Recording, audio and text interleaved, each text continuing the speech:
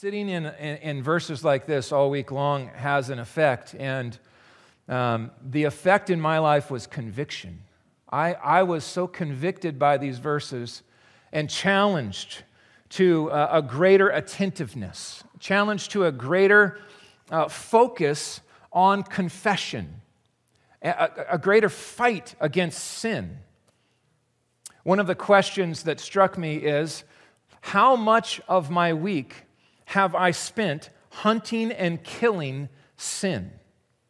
Am I as committed to the fighting against sin, to the finding it, calling it what it is, and killing it, as I am to the benefits of this life that we have, this forgiveness that we have? You see, it's one thing to celebrate forgiveness, but the celebration of forgiveness is like opening the door into the work of freedom.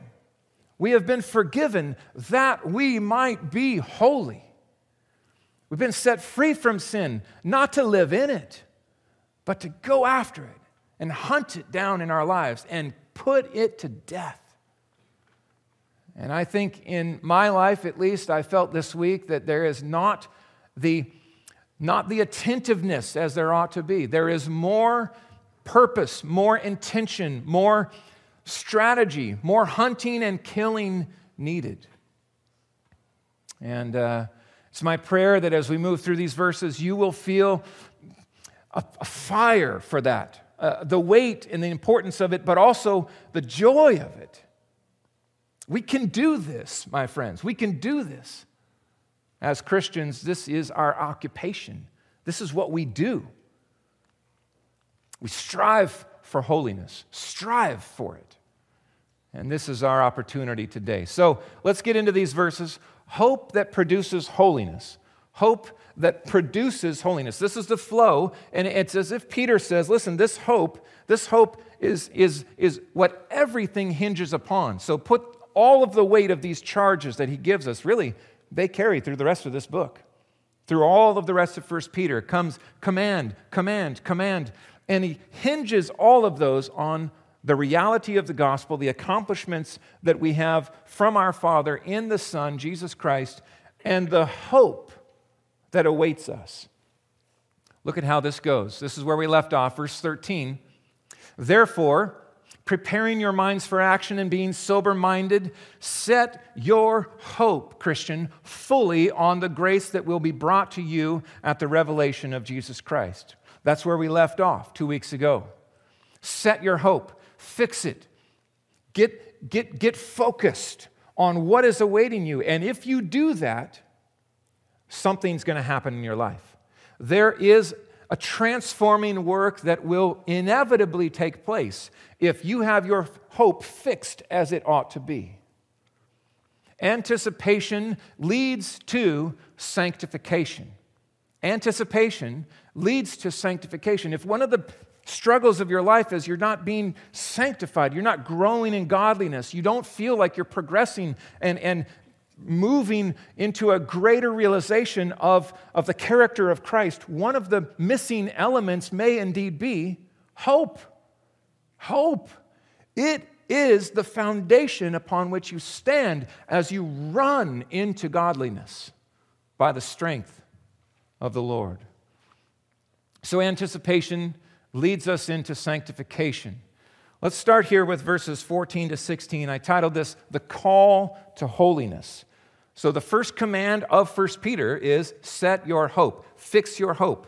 And then a whole host of commands flow out of that. The very next one is the call to holiness.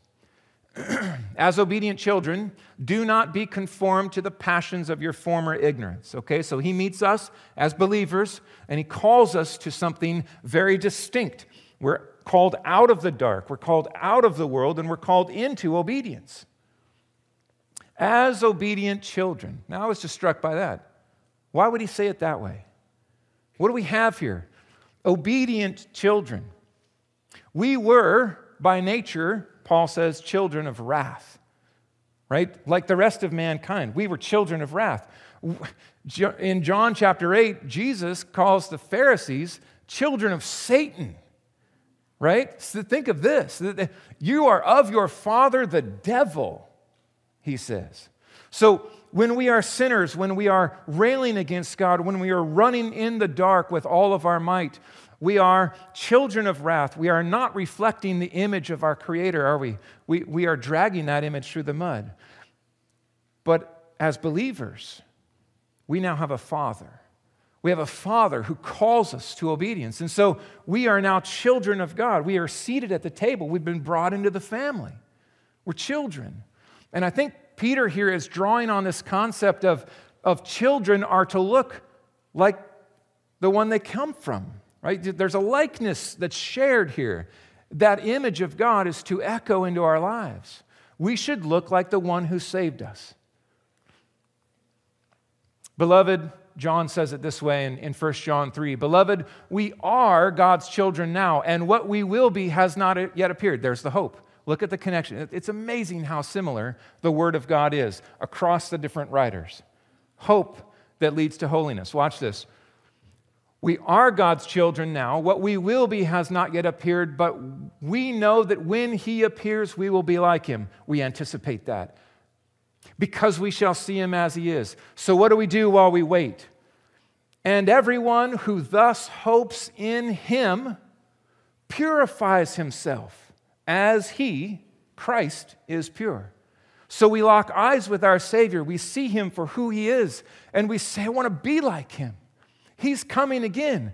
And while I wait, while I anticipate His return, I want more and more to be conformed to His likeness. I want to be Christ-like in my character, in my words, in my thoughts, in my deeds, the things I don't do, the things I do. I want to be like Jesus. If we were basketball players and we had a hero basketball player, what would you do? You would study him. How does he dribble the ball? What does he do? What does he not do? What does he eat? How does he prepare for a game? You're looking at every aspect of his life because you want to what? You want to emulate him. You want to be like Mike. When I was a kid, 23, man, that was our guy. I remember out there on the basketball court in the driveway, I would watch games Sunday afternoon, and then I would go out and I would try to dribble like that and do the tricks and the things because I wanted to be like the one that I esteemed most on the basketball court. The person we lock eyes with in Jesus Christ is the person who is to be in us, increasingly displayed in our lives. Everyone who thus hopes in Him purifies himself as He is pure. He is without sin. That is our longing. Rejecting the passions of our former ignorance. This is something that speaks to the transformation at work in us. We once lived without a thought of this. We didn't have a standard of holiness that we were aiming for. We wanted to be sovereign. We did whatever we wanted. The passions of our former ignorance. We were in the dark. Friend, now through Christ, you are in the light. You have eyes to see. You see clearly, and you are set free to obey then. It reminds me of Titus chapter 3, verse 3. For we ourselves, Paul says, we were once foolish, disobedient, led astray, slaves to various passions and pleasures, passing our days in malice and envy, hated by others and hating one another. That's the deeds of darkness. That's the bad fruit, the corrupt and evil fruit that we once lived in, and it was normal. But now in Christ, we've been called out of that. So don't conform. Don't allow your former ignorance, these passions that once ruled your life, don't allow them to press in on you and shape you and form you. Reject them. Reject them. Ephesians 5, 7, and 8. I love these verses. We talked about these on Wednesday. Therefore, do not become partakers with them, that is sinners, that is the world. For at one time you were, not you were in. I love how Paul says this. At one time you were darkness. We were darkness evil, sin, corruption. That's who we were. But now you are light. Now, you're not just in light, you are light. It's who you are. It's your essence. It's the deepest, most truest thing of you. It's the righteousness of Christ. You are light in the Lord. So how should we walk? How should we live? What does it look like on Monday, Tuesday, Wednesday, all the week long? Walk as children of the light. Look carefully then how you walk, not as unwise, but as wise, making the best use of time because the days are evil. We live in evil days. We live in a culture that is corrupt and defined by sin and pressing in on us. And if we are not intentional, we will be shaped into the mold of godlessness. Godliness is not something that happens in your life passively. It's not just going to occur. It is call. It's called forth in the Word. You are called to godliness. Put to death. Kill, mortify the deeds of the flesh. This is a command. These are commands we're called to obey and follow. Now we do so by the strength of the Lord, and we lean upon His grace in all of our desire and longing to be right in Him and righteous and obedient to Him. Walk as children of the light. So, as obedient children, do not be conformed to the passions of your former ignorance, but what should we do? So that's what we should not do. Don't be conformed. Reject the mold. But as He who called you is holy, there's the standard, you also be holy in all your conduct. Since it is written, you shall be holy, for I am holy. Now, you remember when we were in Leviticus? I always have it over here because this is where we kind of imagined the altars. All of those sacrifices took place over here. In Leviticus, what was the reason for the call of God's people to be set apart, to be not like the nations all around them, but to be set apart or holy unto the Lord? What was the basis of that? Every time, over and over and over. Because I am holy, God says, you are to be holy. Be like me. I am holy. This is who I am. I have brought you out of slavery and into this land, and you now are to be reflectors of my likeness in this dark world. This is the Great Commission. You realize the Great Commission is not simply about conversion. It's about holiness. Fill the earth with the glory of God. That is the call. So yes, conversion is critically important, and that is why we preach the gospel in evangelism, but we don't stop there. Listen to the commission. Go to the ends of the earth, right? Baptizing them in the name of the Father, Son, and Holy Spirit, and teaching them to what? To obey, to observe all that I have commanded you. Holiness is the goal of evangelism. You shall be holy, for I am holy. Is that a command to steal away our joy? Does God call us to holiness because He knows that if we're not holy, we're just going to be more happy? Does He think that His rules for us are just going to be burdensome? Is God a killjoy? Know this, friends. His commands are His love. He's calling us out of slavery and futility in the dark into light and satisfying righteousness. There is nothing more delightful than holiness, Christian. Let me just say this again. We all need to hear this. I preach this to myself. Pastor Jeremy, there's nothing more delightful than holiness. Believe that this week and strive for it with every fiber of your being. Strive for the holiness apart from which no one will see the Lord. We must strive for holiness. It's who we are. It's what we've been enabled to do and called by God to do. You shall be holy, for I am holy. The call to holiness in our lives involves two things. It involves a separation from evil. We have been set apart, called out of the dark into the marvelous light. That's chapter 2, verse 9. We're going to get there in a little while. So separate yourself from evil. Now, this is the challenge for us because the world, the flesh, and the devil, these are our great enemies. The world is a system of sin. You can't fully separate yourself from that system, but you can be distinct, a light in the dark, right? We don't build monasteries and try to escape the world because we have been sent into the world to what?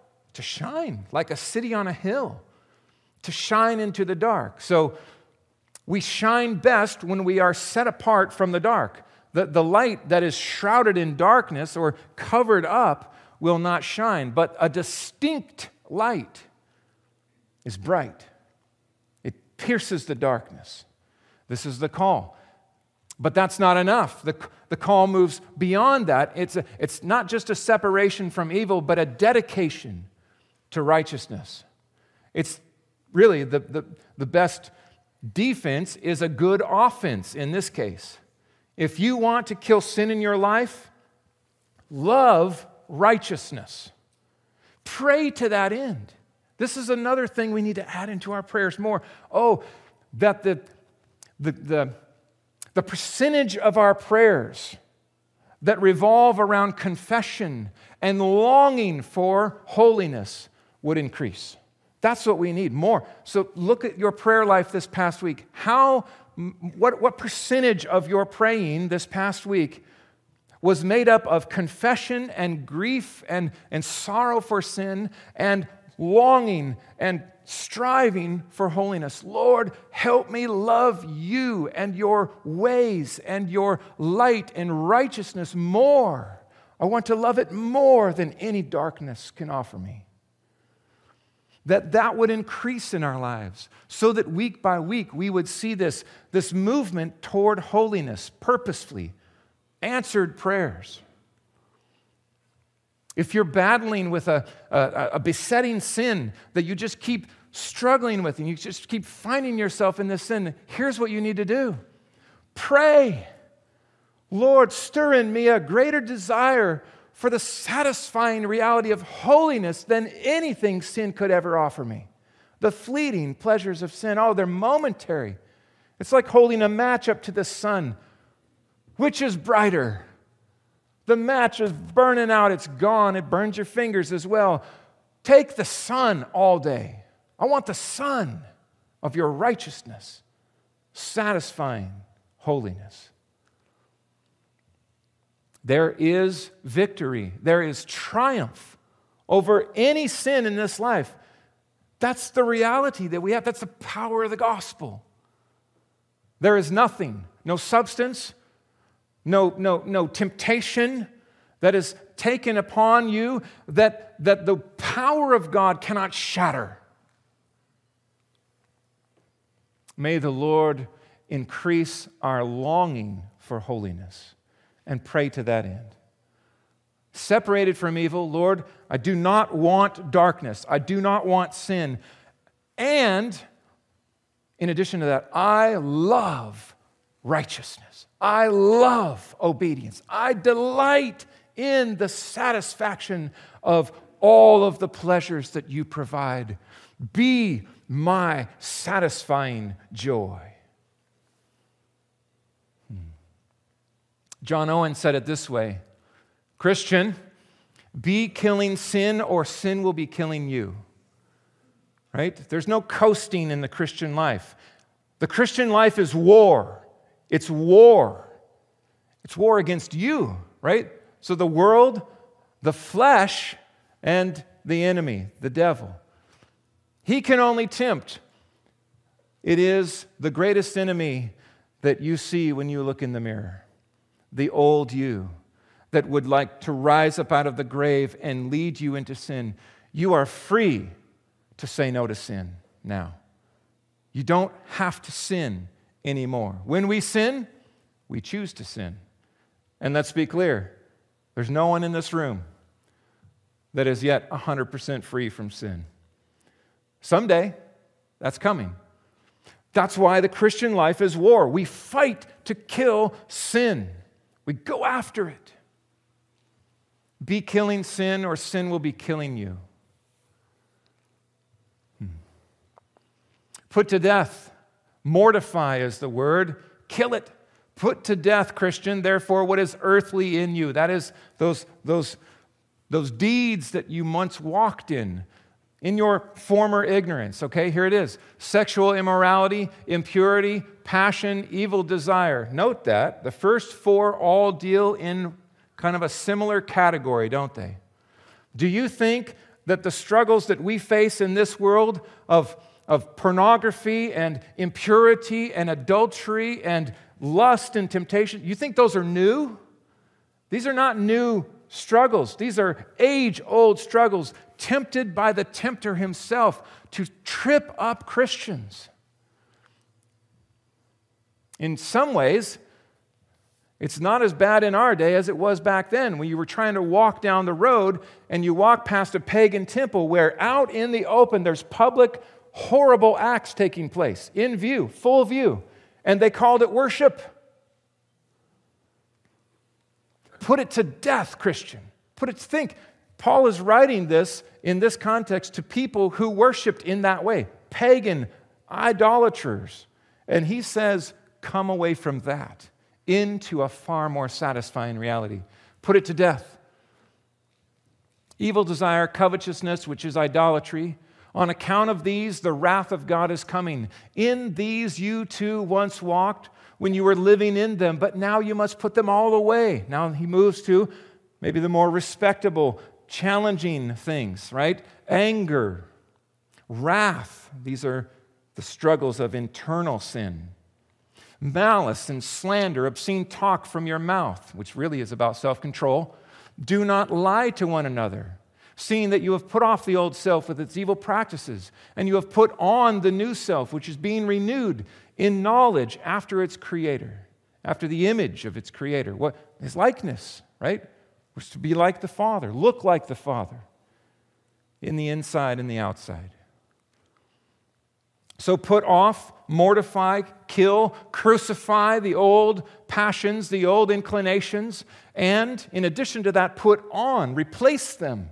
Crowd out the old with far greater realities of the new. Put on then as God's chosen ones, holy and beloved. Oh, what wonderfully encouraging words. You are chosen, you are holy, positionally holy in Christ, and you are loved. Put on compassionate hearts, kindness, humility, meekness, patience, bearing with one another, and if any has a complaint against another, forgiving each other. As the Lord has forgiven you, so you also must forgive. Now let me ask the question. Did anyone here walk in with a hard heart towards someone?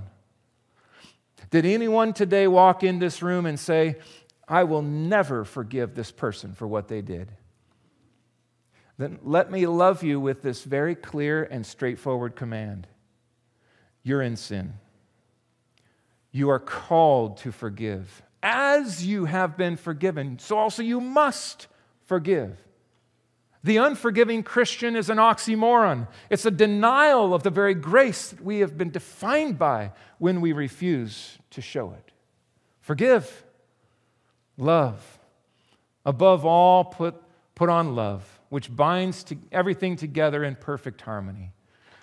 The reason I include this list is because I want us to be specific. We're not just talking generally here.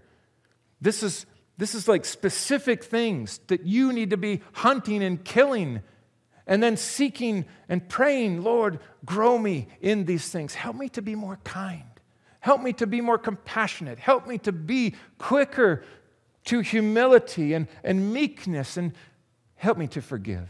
Right? These are the fruits of the Spirit that are built out as we pursue and seek to obey the Lord. I like how Kevin DeYoung put it. By the way, if you've never read this book, this is a great book for your Christmas break. It's not long. It's called The Hole in Our Holiness. I think it's only like $10 on Amazon or something like that. It is spectacular. It's my favorite book on the topic. Listen to how he says it. Christians work. They work to kill sin, and they work to live in the Spirit. They have rest in the gospel, absolutely, yes. But they never rest in their battle against the flesh and the devil. The child of God has two great marks about him. He is known for his inner warfare and his inner peace. This is to be true of us, increasingly so as we grow and mature in Christ. The closer we are to Christ, the more we should hate our sin. The more we hate our sin, the more the gospel reassures us of victory over it and the joy and peace that comes as we confess it and we are washed from it. They go hand in hand. This is our work, Christian. Are you at war? Are you at war with you, with your sin? I was not satisfied with my war effort when I surveyed my life this past week. I was completely dissatisfied with the intentionality and the prayer needed to be at war with me. This sermon was helpful for me. The second category we're going to look at here is the cost of our ransom. So the call to holiness is followed then by the cost of our ransom. And I want you to see what we just sang before this sermon is how Peter thinks as well. When you think about the call to holiness, think about the cross and the price Jesus paid. Look at what he says in verse 17.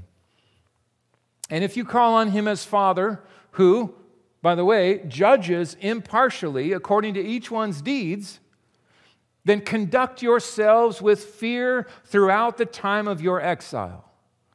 Now, you see the theme of exile come up again. This is going back to the very first words that we saw. Remember, elect exiles, that is chosen and rejected, chosen by God, rejected by the world. We are in exile in this world.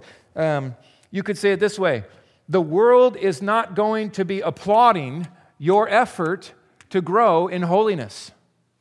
Much the opposite.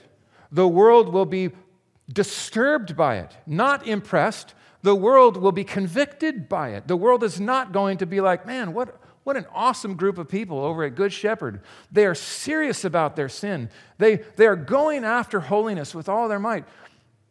That's not going to happen. We are in exile. We are aliens, strangers. We are those who have been rejected by the world. And you know what? That's okay. That's okay. So was Jesus. So was Jesus. Our mission is not to try to be applauded or patted on the back or to be celebrated by the world. Oh, how many churches have gone off the rails with that as a desire. What we believe, what we teach, what we hold true to will increasingly be hated by the world. We are in exile. How are we to live? Well, we are to live with fear. What does that mean? Well, there are two ways to live the Christian life. One is to handle grace cheaply. The other is to live in the fear of the Lord.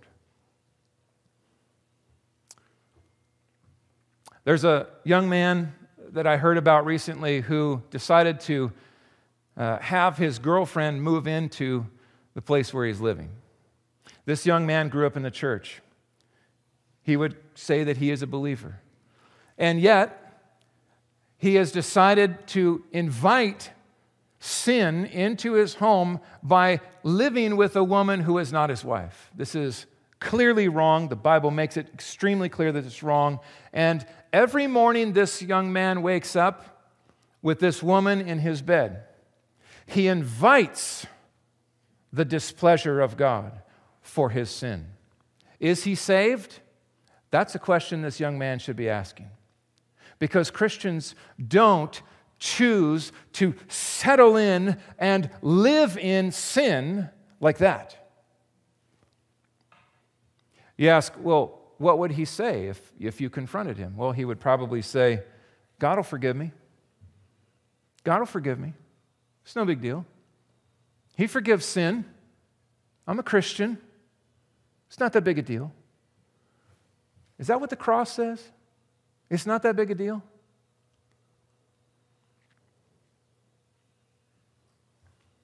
The fear of the Lord says sin required the cross. Sin is a huge deal. We don't cheapen grace. We don't just be, I'll do whatever I want, and God will forgive me. My fear for those who would live there long is that indeed they are not saved. They have been playing games. A life defined by the dark cannot claim to love the light. So if you're here today and that is you, then I love you enough to say, be warned.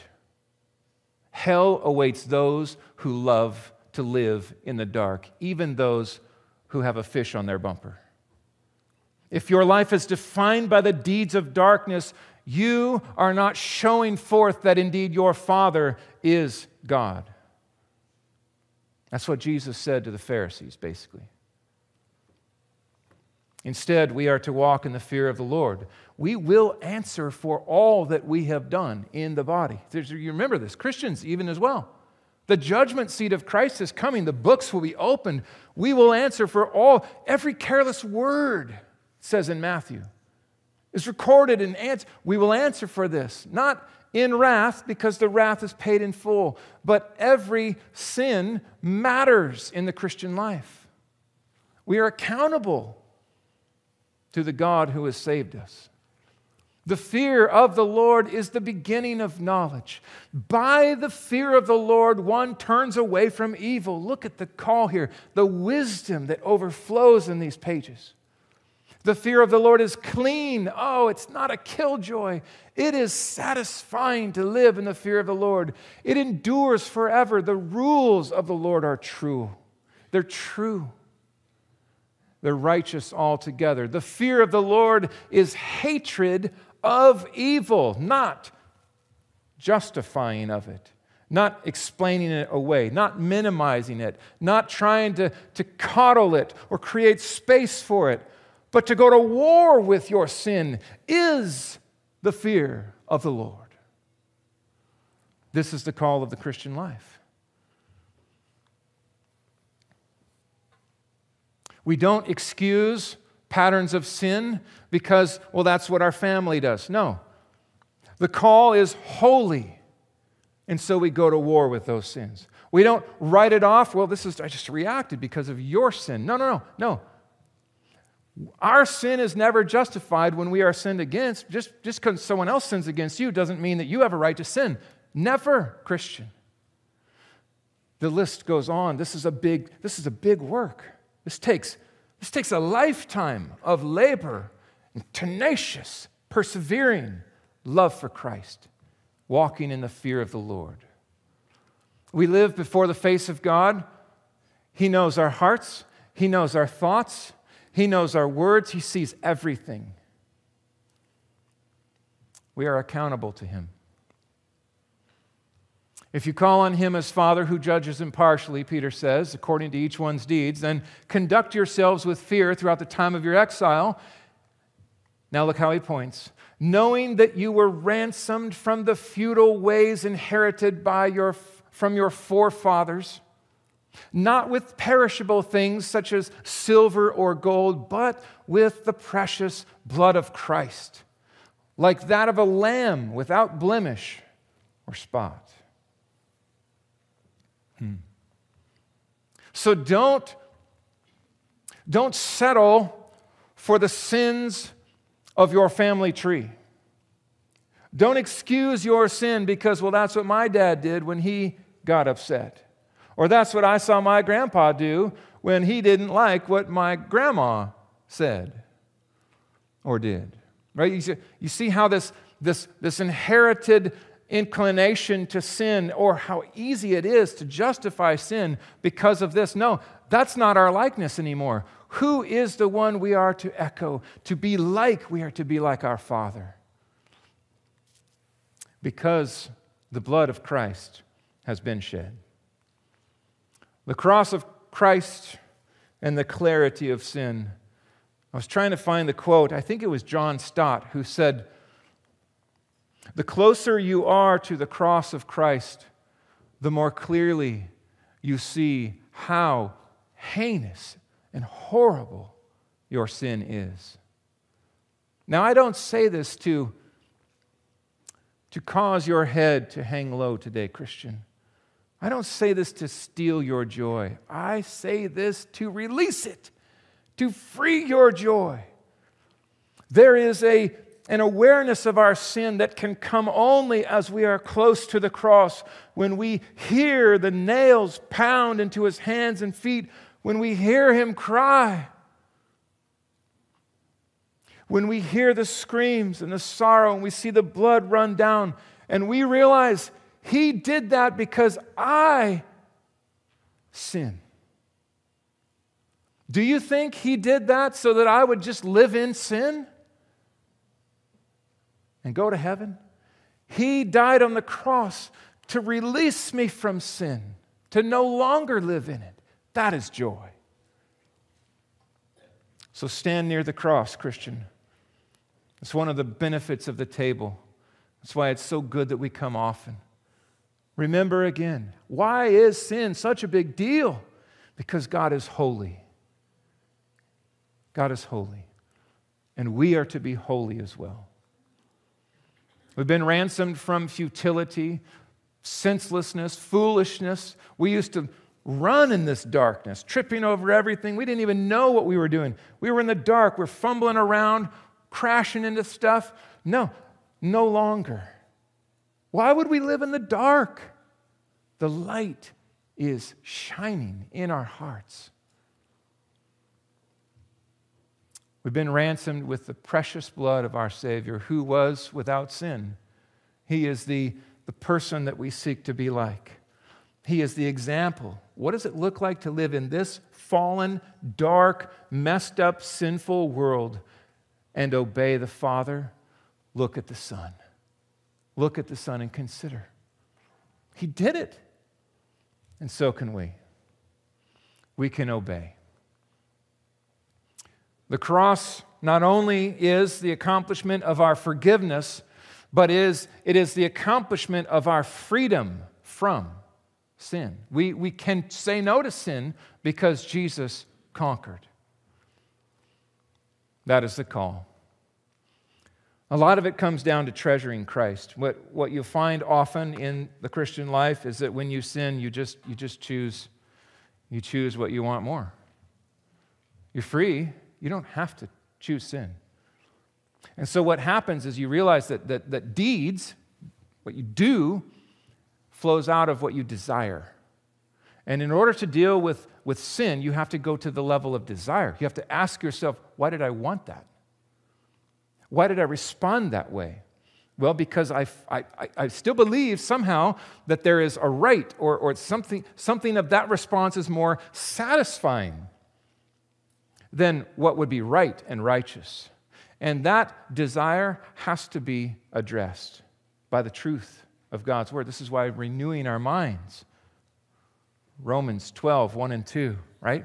How are we transformed? By the renewal of the mind, so that we think right thoughts, and those thoughts inform new desires that are true and rooted in righteousness. And out of those desires then comes actions in keeping with repentance. Actions that would be honoring to the Lord. Treasuring Christ is at the heart of it. Who do I love most? If you treasure Christ, you are going to hate sin. To treasure Christ is to hate your sin. To see your sin as He sees your sin. To see that it cost Christ His life so that you could be forgiven and set free from sin. Now let's finish with these two verses, the confidence of our hope.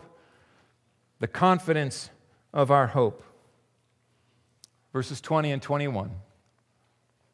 He, that is Jesus, was foreknown, or you might say forechosen, foreloved. All of those, as we saw at the beginning, they all flow together. Foreknown, forechosen, foreloved, before the foundation of the world, but was made manifest in these last times for the sake of you, who through him are believers in God, who raised him from the dead and gave him glory, so that your faith and hope are in God. What's Peter doing here? What's he doing? Well, he's pointing us back to the gospel. He's circling back to where he started. He's coming back to hope. The whole confidence that we have it's not in us. Oh, how easy it is to just lose yourself in just raw willpower. I will be holy. I'm going to do it. I'm going to be holy. Give it time. You prove yourself wrong. You'll be right back there with all those in Leviticus with another sacrifice. But that's not where we are anymore. We're not bringing another lamb because we did it again. We failed. We sinned. We rebelled. No. Where are we? We're New Testament Christians. We have the gospel, the once-for-all sacrifice for sin. We are forgiven categorically in Christ. We are positionally righteous, progressing in righteousness, and someday we will be perfect in righteousness. It's the gospel that meets us with confidence. Hope. We can do this. It's not just willpower. It's gospel power that brings us all the way home, that washes us and makes us righteous. This is a Christ-centered confidence and a Christ-centered transformation. He's the focus, right? It just calls us back to this passage in Hebrews 12, 1 and 2. Therefore, since we're surrounded by so great a cloud of witnesses, let us lay aside every weight and sin. This is the call to holiness in Hebrews. The sin which clings so closely. Let us run with endurance, Christian. This is the making of war on your sin. Don't quit. Don't give up. Don't let up. Run with endurance the race that is set before us. How do we run? Where do we look? Look to Jesus. Look to Jesus. He is, by the way, the one who founded the work and the one who will finish the work. He's the one who's going to bring it to completion in the day of Christ Jesus. And he is the one who fulfilled the will of God the Father, who for the joy that was set before him endured the cross, despising its shame, and is seated at the right hand of the throne of God. There's hope. There's hope. He's not dead. He's alive and he's coming. We can do this. We can do this. One of the encouragements I would give you is this. If you feel yourself condemned by sin, if you wake up and you're just like this movement of pride flows through your heart and you see it and you catch it and it just discourages you, let me encourage you with this. This work is a marathon work. It's a marathon work. You might not notice transformation if you're looking day by day. Pull back, though. Pull back and look month by month. Look year. Lord, how are you growing me? How are you refining me? How have I grown in righteousness? How am I increasingly like Christ? And you will begin to see change. You will begin to see growth. This is a lifelong work, but it takes tenacity. It takes intentionality. I like how Kevin DeYoung said it. He said, trusting, yes, but trusting is not alone. Trusting leads to trying. Trusting leads to trying. It's effort. It's labor. It's crucify, put to death, fight, kill, bring to life righteousness. All of this is by His grace. The sin-slaying power of the gospel. It's not just yours to save you from your sins through all eternity. It is yours to free you from your sins today.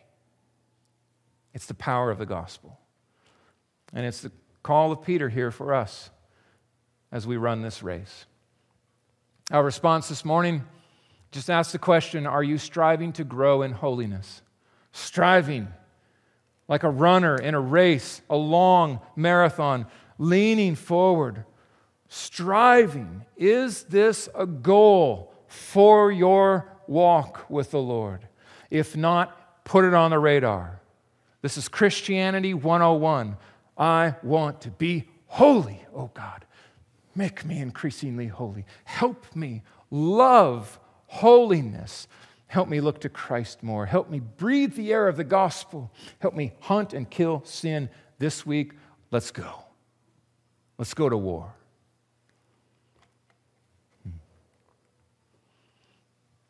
1 John chapter 1, if we say we have fellowship with Him while we walk in the darkness, we lie. And we do not practice the truth. I just want to ask if you're in that category today. I love the Lord. I love Jesus. But your life this past week denies that claim. I love the light. I absolutely love coming to church. I love the light. But your life all week long says that you actually love the dark. It's dangerously possible to come to church week after week after week and lie to yourself when it comes to a love for Christ. Do you love Him? If you do, you're going to hate your sin and you're going to want to kill it in His power. So if you're here today and your life is defined by the dark, then be honest with yourself. You need light. And there's good news. Because the light is here and His name is Jesus and He saves sinners like all of us here in this room. He saves sinners. So stop lying to yourself. Be honest. I need to be saved. That may be you today. You might be here in the next verse. If we say we have no sin, we deceive ourselves and the truth is not in us. You might be saying the opposite. What do you mean saved? Saved from sin? I haven't killed anybody. I'm not that bad of a person. I haven't done any horrible things. If you're here and your heart is beating, you're a sinner. You're a sinner. You are not holy. God is the standard, not the people around you. He sets the bar, and the bar is what? Perfection. Have you ever told a lie? Have you ever lusted after a woman? Have you ever taken something that's not yours? Have you ever misused the name of the Lord? What would Ray Comfort say? So you're telling me you're a good person, but you're a liar, you're a blasphemer, you're an adulterer, and what was the other? And a thief? And you're a good person? You see, it doesn't add up. We are all of us sinners. We all need Christ as Savior. What is the call? Come to the Savior. Come, be forgiven and set free. He's the Savior of only sinners. Good people are never saved by Jesus Christ. They are sentenced to the fires of hell because there is no one good. You have to call out for the doctor, and His name is Jesus. We are all of us in need. He can save to the utmost. Here is one of the most amazing promises of your Bible. 1 John 1:9. If we confess our sins, He is faithful and just, righteous, to forgive us our sins and to cleanse us from all unrighteousness. Friends, as believers, this is every day. This is all week long. 1 John 1:9 is the air we breathe because we still sin. This is where we live day by day. Call it what it is. I turn from it. Lord, I lay it at your feet. I find forgiveness in Jesus. Thank you for your forgiveness. Now let's go to war. I don't want to do that again. Let's fight and win. Bring some along with you in this. This is not an individual work. Share with others your desire for victory on the battlefield and go to war together. in the power of the Lord. And close with a quote from Kevin DeYoung here. The Bible is realistic about holiness.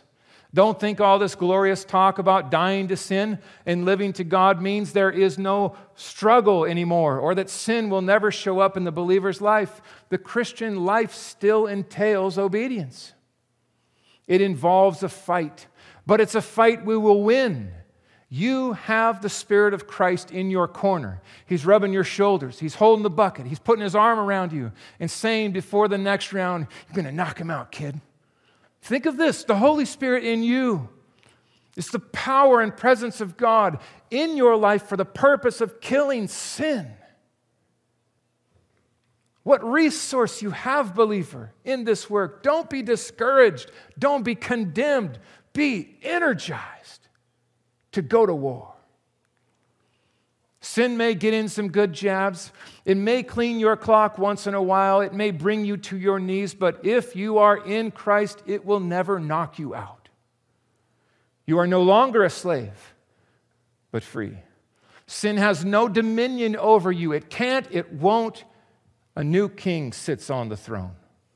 You serve a different master. You salute a different Lord. So we end where we began. Hope. Hope. We will win this fight. There is hope, Christian. We're going to win this fight. Someday we will look back on these years of warfare against the sin in our lives, and we will look back from a position of perfect holiness. No more sin. Praise God. That is our future. It's coming. So while we wait, we war. We fight in His strength. Let's pray.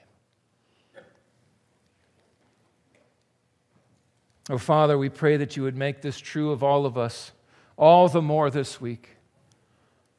Thank you for your love that would convict us of our sin, your love that would show us hard hearts, that would call out our justification or minimizing of horrible sin. Help us to see it and hate it like you do, oh Lord, and then help us to go to war in the power of the gospel and find victory. May we be, oh God, increasingly so, a holy people, because you are holy. Help us.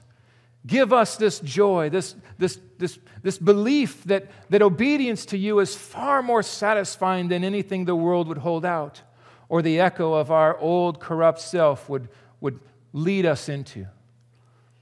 We choose you, Lord. We choose righteousness. We choose obedience today. We depend upon you, and we pray in your grace that you would empower us to fight. Fight this good fight until we meet you face to face and enjoy the perfection of sinlessness forever through the victory of our Savior Jesus. We honor you in this, Lord, and we ask for your help. We cannot do this on our own. And so we look to you and we pray, make us holy, O God. More this day than last. More this week than last week. More this month than last month. More as we head into this new year, more tenacious for obedience and holiness. For your glory, we pray in Jesus' name. Amen.